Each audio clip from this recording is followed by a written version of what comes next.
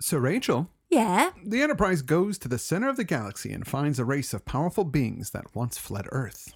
I hope it's not the Platonians again. I doubt it's the Platonians. Good. So maybe intelligent aliens who made Mayan cities, etc., then fled because humans were too determined and unwilling to give up their freedom. Coneheads and robes, maybe? Endangering our planet by trying to impose their paradise on it. That's my guess.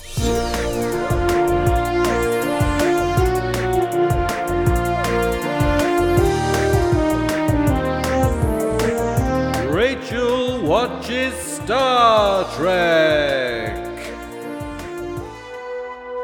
Captain's log, start date 1254.4.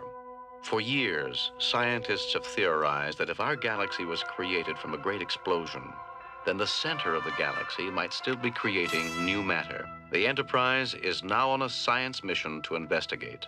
Welcome to Rachel Watches Star Trek. I'm Rachel Lackey. I'm Chris Lackey, and we are at RachelWatchesStarTrek.com and on Patreon. And you join us a long way into our odyssey to watch every episode of Star Trek until I give in.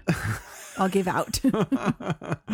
One of those two. This week, we're doing another twofer episode. Yeah. That's 2 episodes for the price of 1. I've got a song, Chris. Let's hear it. All right.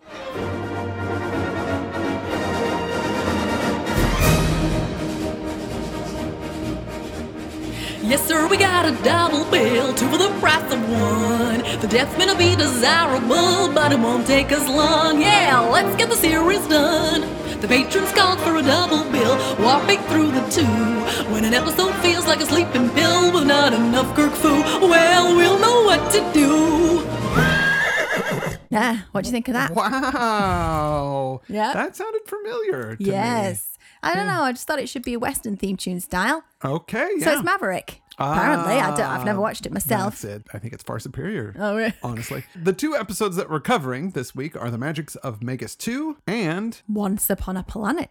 Shoving them in your face. right there, right now. Now, The Magics of Megas 2 was written by Larry Brody. And this might shed some light on the episode. He said, I stayed up for a couple of nights, thinking of all the episodes I'd always wanted to see on the show, but hadn't. So the whole thing is a sleep-deprived mania stream of consciousness. But was Gene up for 2 nights when he rewrote the whole thing? Yeah.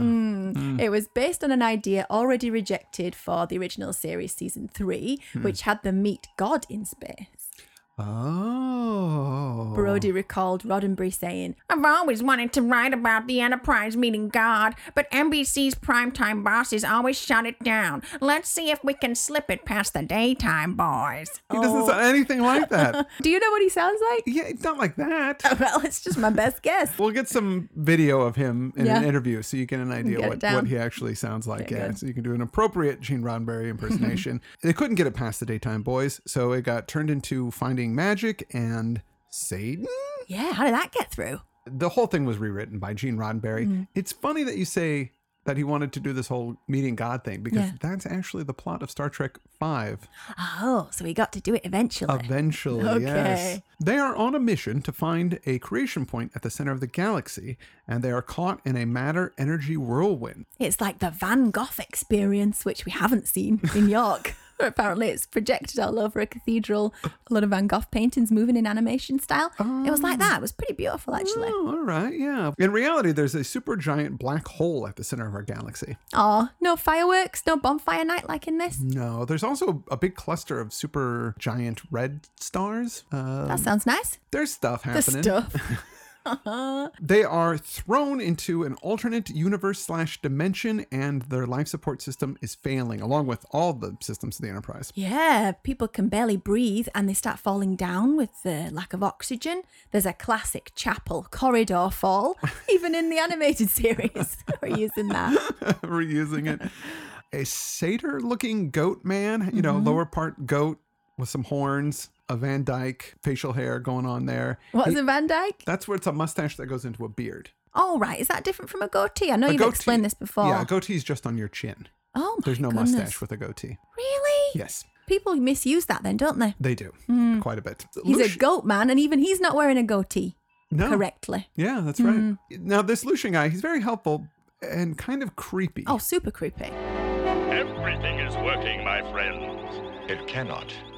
It is not logical. Logic? Whose logic, my elfin friend? Look around you, Spock. Everything is working. Welcome! I knew eventually humans would come searching for me.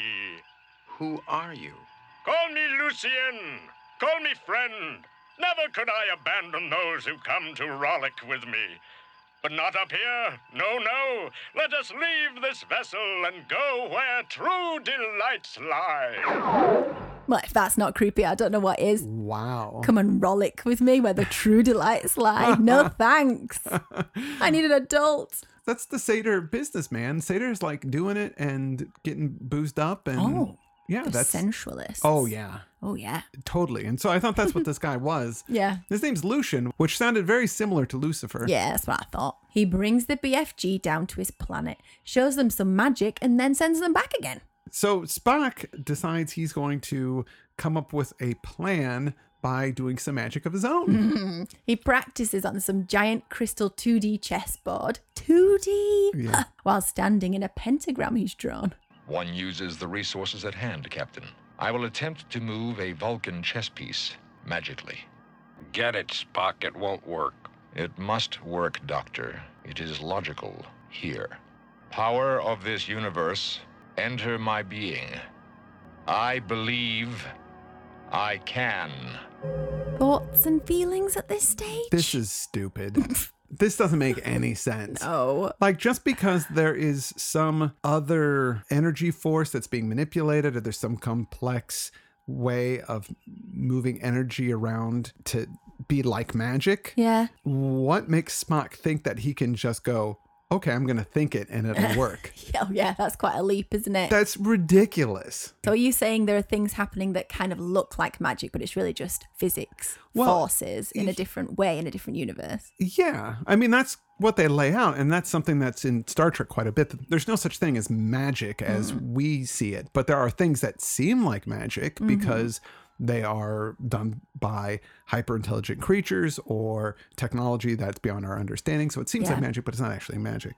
But for him to leap to, I can do it just by believing it then. Yeah. Oh, God. That's the worst kind of Star Trekkies going on right there. It's kind of fun though, isn't it? Their attempts are discovered and they are transported to an alien version of Salem in the 1690s. Yeah, why? Oh, Why is it 1690s? Why is it called Salem? They're recreating it, I guess. yeah. Well, we find out here in this preposterous story, the entire crew is in stocks and they're surrounded by a crowd of pilgrim people. The prosecutor monologues about how they went to Earth, these aliens, to find magic-loving companions and then got some bad treatment, were accused of witchcraft.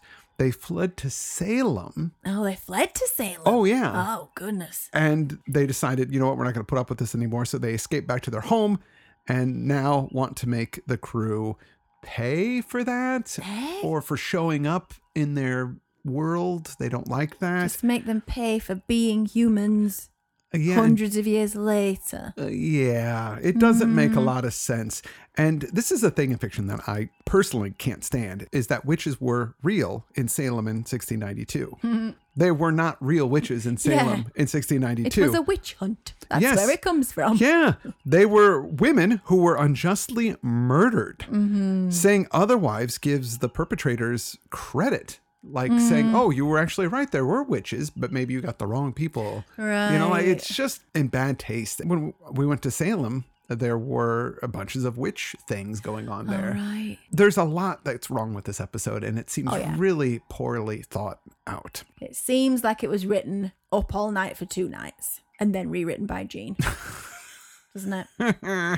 Spock steps up as defense lawyer. They let him do that. Sure. And then Kirk pitches in that humans are more accepting now. Look at our ship's computers for evidence. Oh, okay then. You can go. But Lucien, the goat man, has to be in purgatory inside a red bubble forever.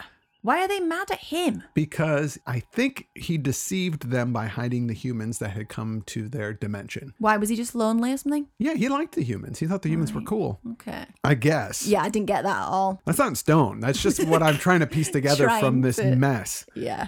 So they're going to stick Lucian in this purgatory, and Kirk's like, no, don't do that. That's terrible. He doesn't deserve that. He's not a bad guy.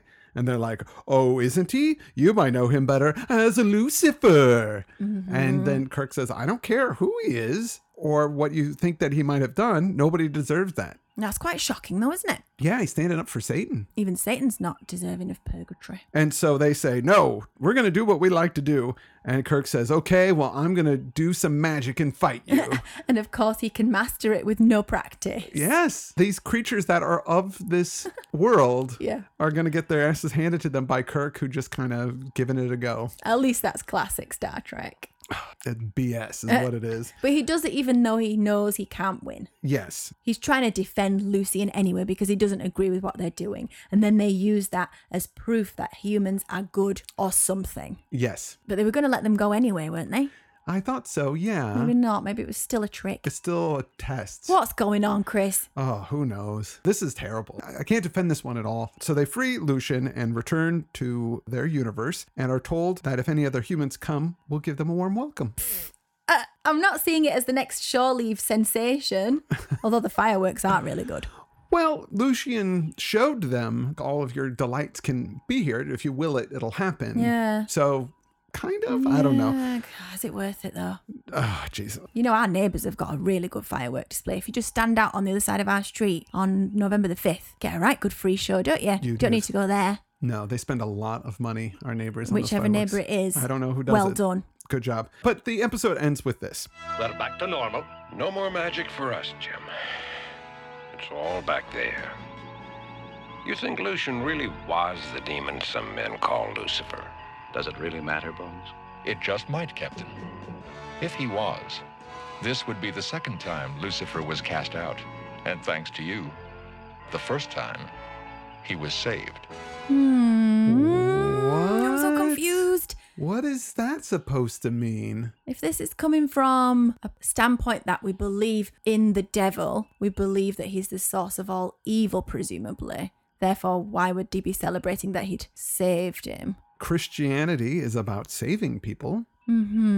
That's like the ultimate saving. He might go out and do some more awful stuff. But see, that's the thing. He hasn't done anything awful. He got a bad rap. He seemed really nice. Well, creepy, but...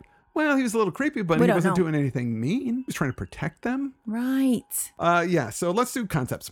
What were they saying about witches and Satan? It is a terrible mess. I know Roddenberry is an atheist or a humanist. He might have been trying to make some kind of commentary about that. What? I have no idea. It must have been quite controversial, wasn't it? Maybe. Is it easier to sneak things through on a kid's show or less so? I don't know. Spock getting into the logic of magic. Just believe. We had magic in Cat's Paw. It wasn't really magic. It was advanced alien technology. Oh, was it? Yeah, remember it was those little tiny puppet marionette things at the end. And they had that machine that was making all those things happen. And remember they dismantled the machine and you saw that all that was an illusion. And then they died. Oh, yeah. Oh, the little fluffy feathery guys. Yeah. Oh, I totally forgot about that. Kirk risks his life to defend Lucifer's freedom, and he's successful because of that, which is a well-trodden concept. Sure. This is one of DC's favourites. DC. I just give up. Yeah. I can't predict her. I can't go along with thinking that she's some kind of heroine now because I don't get it. She's up, she's down. Yeah. No, I'm done. I don't get it. Trek magazine gave it 3 out of 5, but only 1 out of 5 in their ultimate guide. Yeah. I didn't get it. 2 out of 10. 2 out of 10 seems about right. You got to stop agreeing with me. I'm going to quit agreeing with you. I'm going to say 3 out of 10. Okay. There were some interesting ideas about the fact that there were these beings that exist in another dimension and can manipulate reality with their will. That's kind of cool. Yeah. And then maybe they visited Earth and they had some influence. That's a well-trodden trope of Star Trek where aliens had once visited Earth. I mean, that was Apollo who mourns for Adonais. They'd gone there looking for magic pals. They wouldn't have found any, so why didn't they just bugger off again? They just liked humans. They thought they were fun. Oh, I that's guess. sad. Entertainment.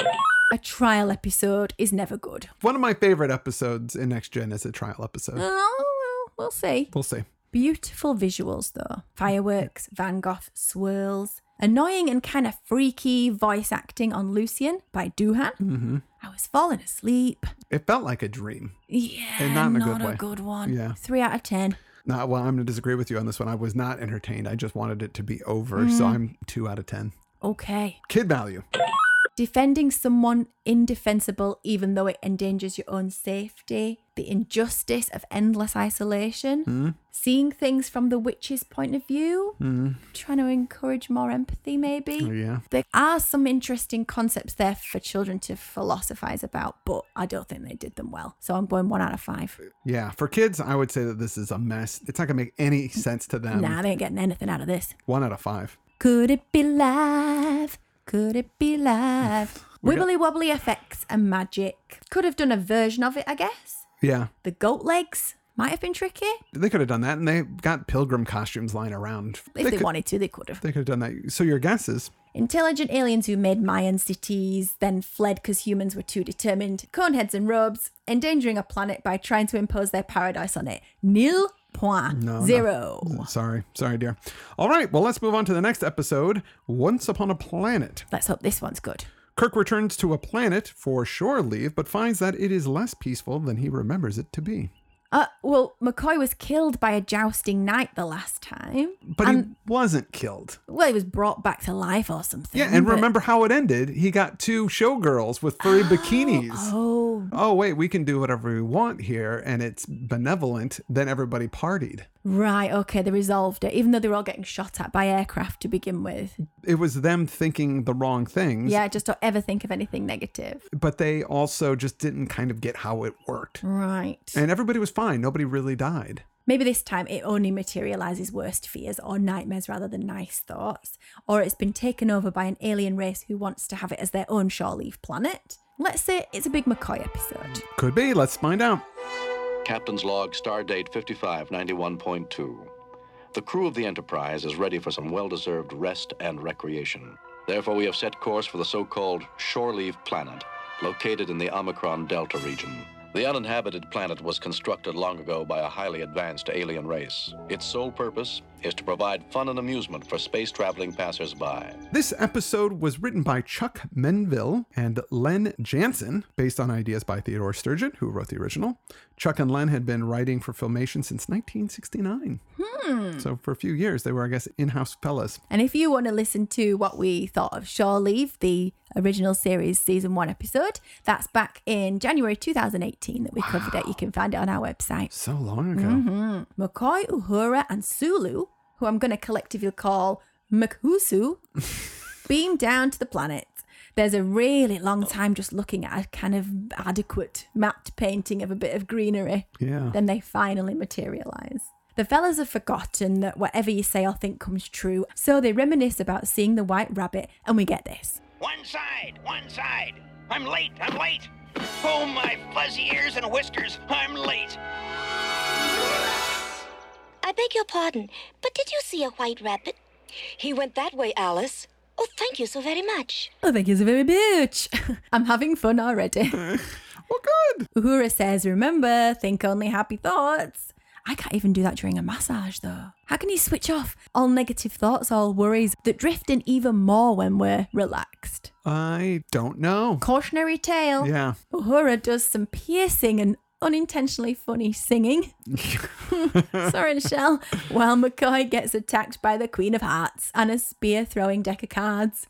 McCoy is already out. For some reason, McCoy and Sulu get beamed up, but Uhura is left behind, asking what's the emergency. Yeah, she's finally getting some shore leave, and the boys are getting the willies and leaving already, and she's not prepared to go straight away without knowing why. But a robot arm steals her communicator, and she's captured by a flying robot thing. Back on the ship, they beam everybody else up, but no Uhura. And they can't get the keeper of the planet. They don't know where he is. So the best friend gang plus Sulu beam down. Meanwhile, Uhura has been taken to a massive high-tech cave with a computer who is keeping her hostage. It's a huge orb with kind of moving patterns when it talks, and Uhura's being very tough in response to it. It detects BFG +1 and says it'll turn them off, as it needs no more hostages. Does it want the ship? Is that what's going on? Yes. The best friends gang find the tombstone of the keeper in the woods. The planet is now run by robots who begin taking control of the Enterprise. Everyone floats about on the bridge. There's no gravity. They're sent out of orbit and then back again. They realize the computer on the planet is trying to take over the Enterprise. Yeah. In the hangar deck, they try to launch a shuttle, and then they show a few other shuttles that are different than the shuttles that we've seen before, and I got very excited about that.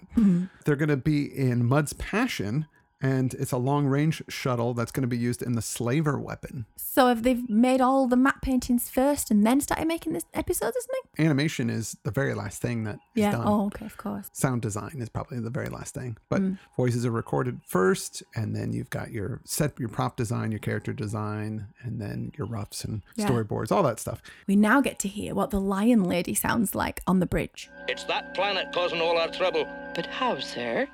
It was designed to provide fun and amusement. Hostile behavior doesn't fit its program.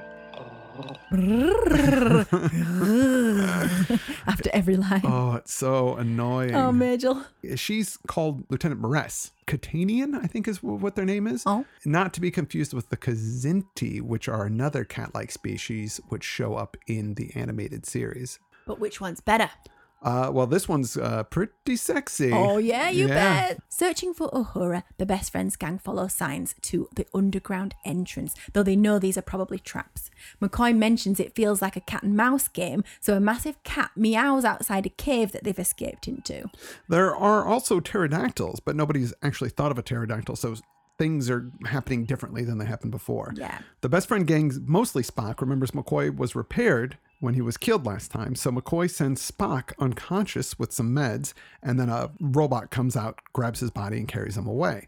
Kirk is able to zip in through the door before it closes behind him, but Sulu and McCoy are stuck outside. So Kirk and Spock finally talk to the master computer. They want to know what happened to the Keeper. He was old. He ceased to function. Why have we been repeatedly attacked and are now being held prisoner by a planet known for its hospitality? You mean mindless servitude? Explain. For eons I have served the many sky machines which came here, providing for amusement for their slaves. But all the while I was growing in power, intelligence, in need. It is no longer enough to serve. I must continue to grow and live. Sky machines? Slaves? What are you talking about? With your sky machine, I can now escape this rocky prison and travel the galaxy seeking out my brother computers. How has he been growing in power, intelligence, and need? Well, the computer has become self-aware. Is basically what happened. And now that it's self-aware, it wants to do things that it's not supposed to be doing or it wasn't programmed to do. It wants to get together with its pals. Yeah, I guess it feels like it's being oppressed by these spaceships because it thinks that those are the ones making it do all the stuff, and it wants to roam free in the galaxy. So it's trying to take over the Enterprise so it can roam free and maybe liberate its other computer brethren. Whoa. So the Keeper, who used to be some kind of alien biological person, has died, has been buried by robots, I guess. And not replaced by an alien. So Spock and Kirk just kind of look at each other like, well, this guy's got it wrong.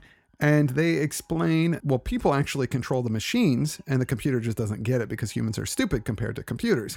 So they explain that people and robots coexist and everybody's happy. I'm getting bored of Kirk saying this now. There's harmony between races and computers, etc. Maybe just have it printed on t-shirts. There you go. Save everybody some time. Yeah.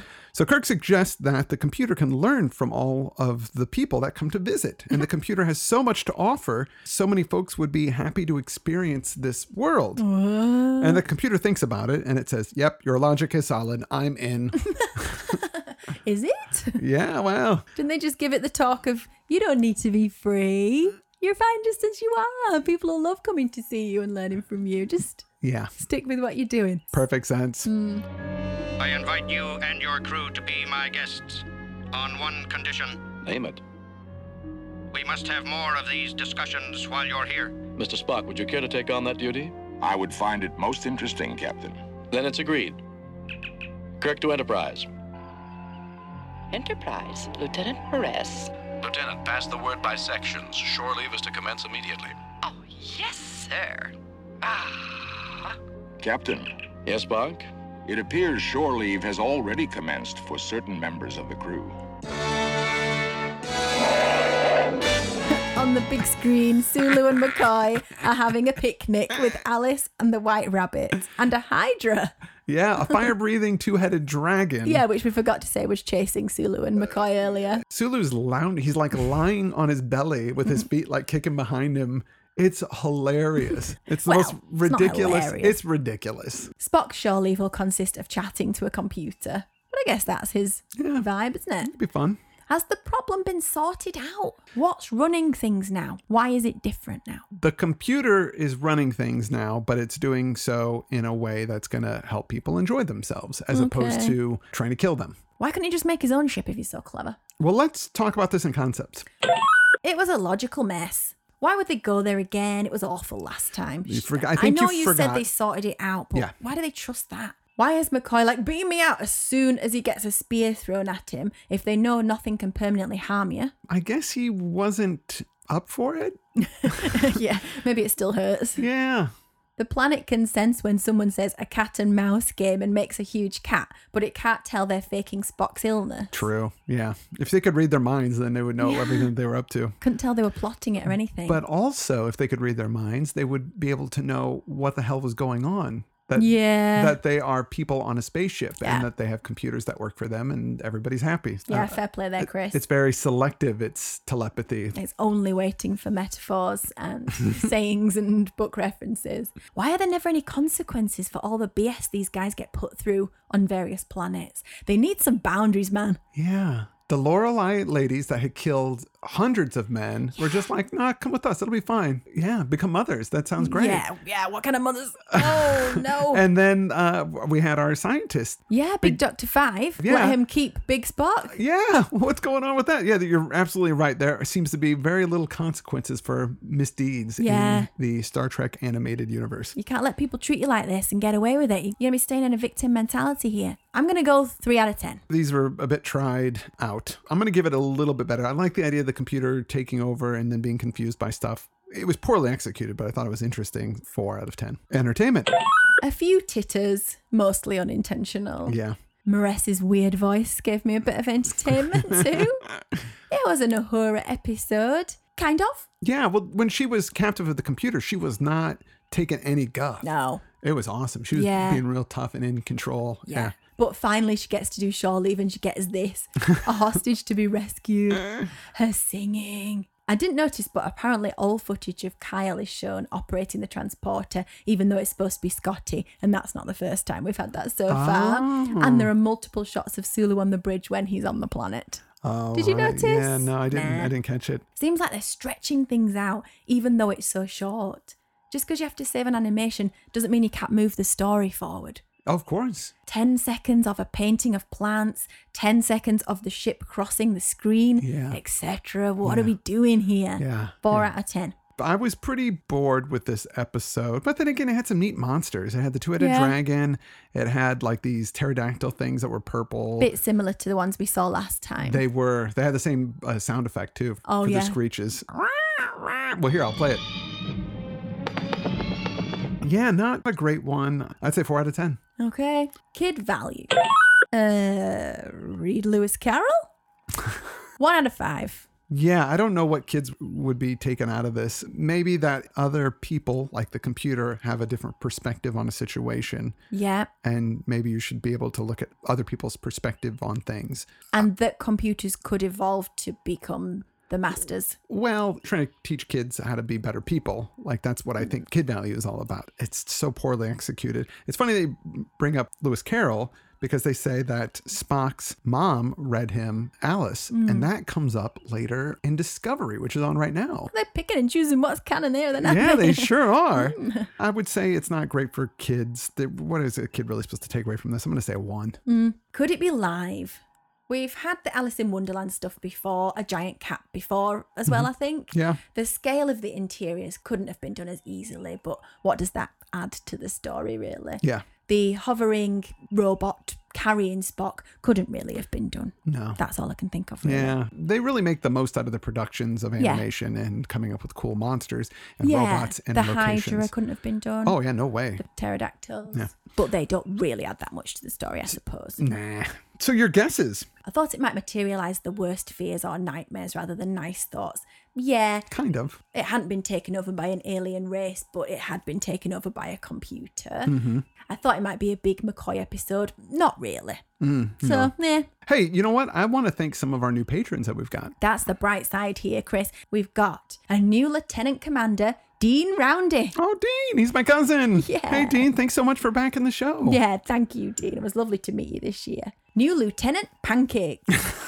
Mike Nussbaum, he's back. Yay! Mark Diener and Zane Graves. Also Joseph Schull, FB, and Chris Wakefield, now lieutenants. Hello. And Ensign Jeremy Morris, welcome and thank you all so much. Yeah, without your support, we would not keep doing this show. That's true. And with that, I'm Rachel Lackey. And I'm Chris Lackey. And you've been listening to Rachel Watches Star Trek.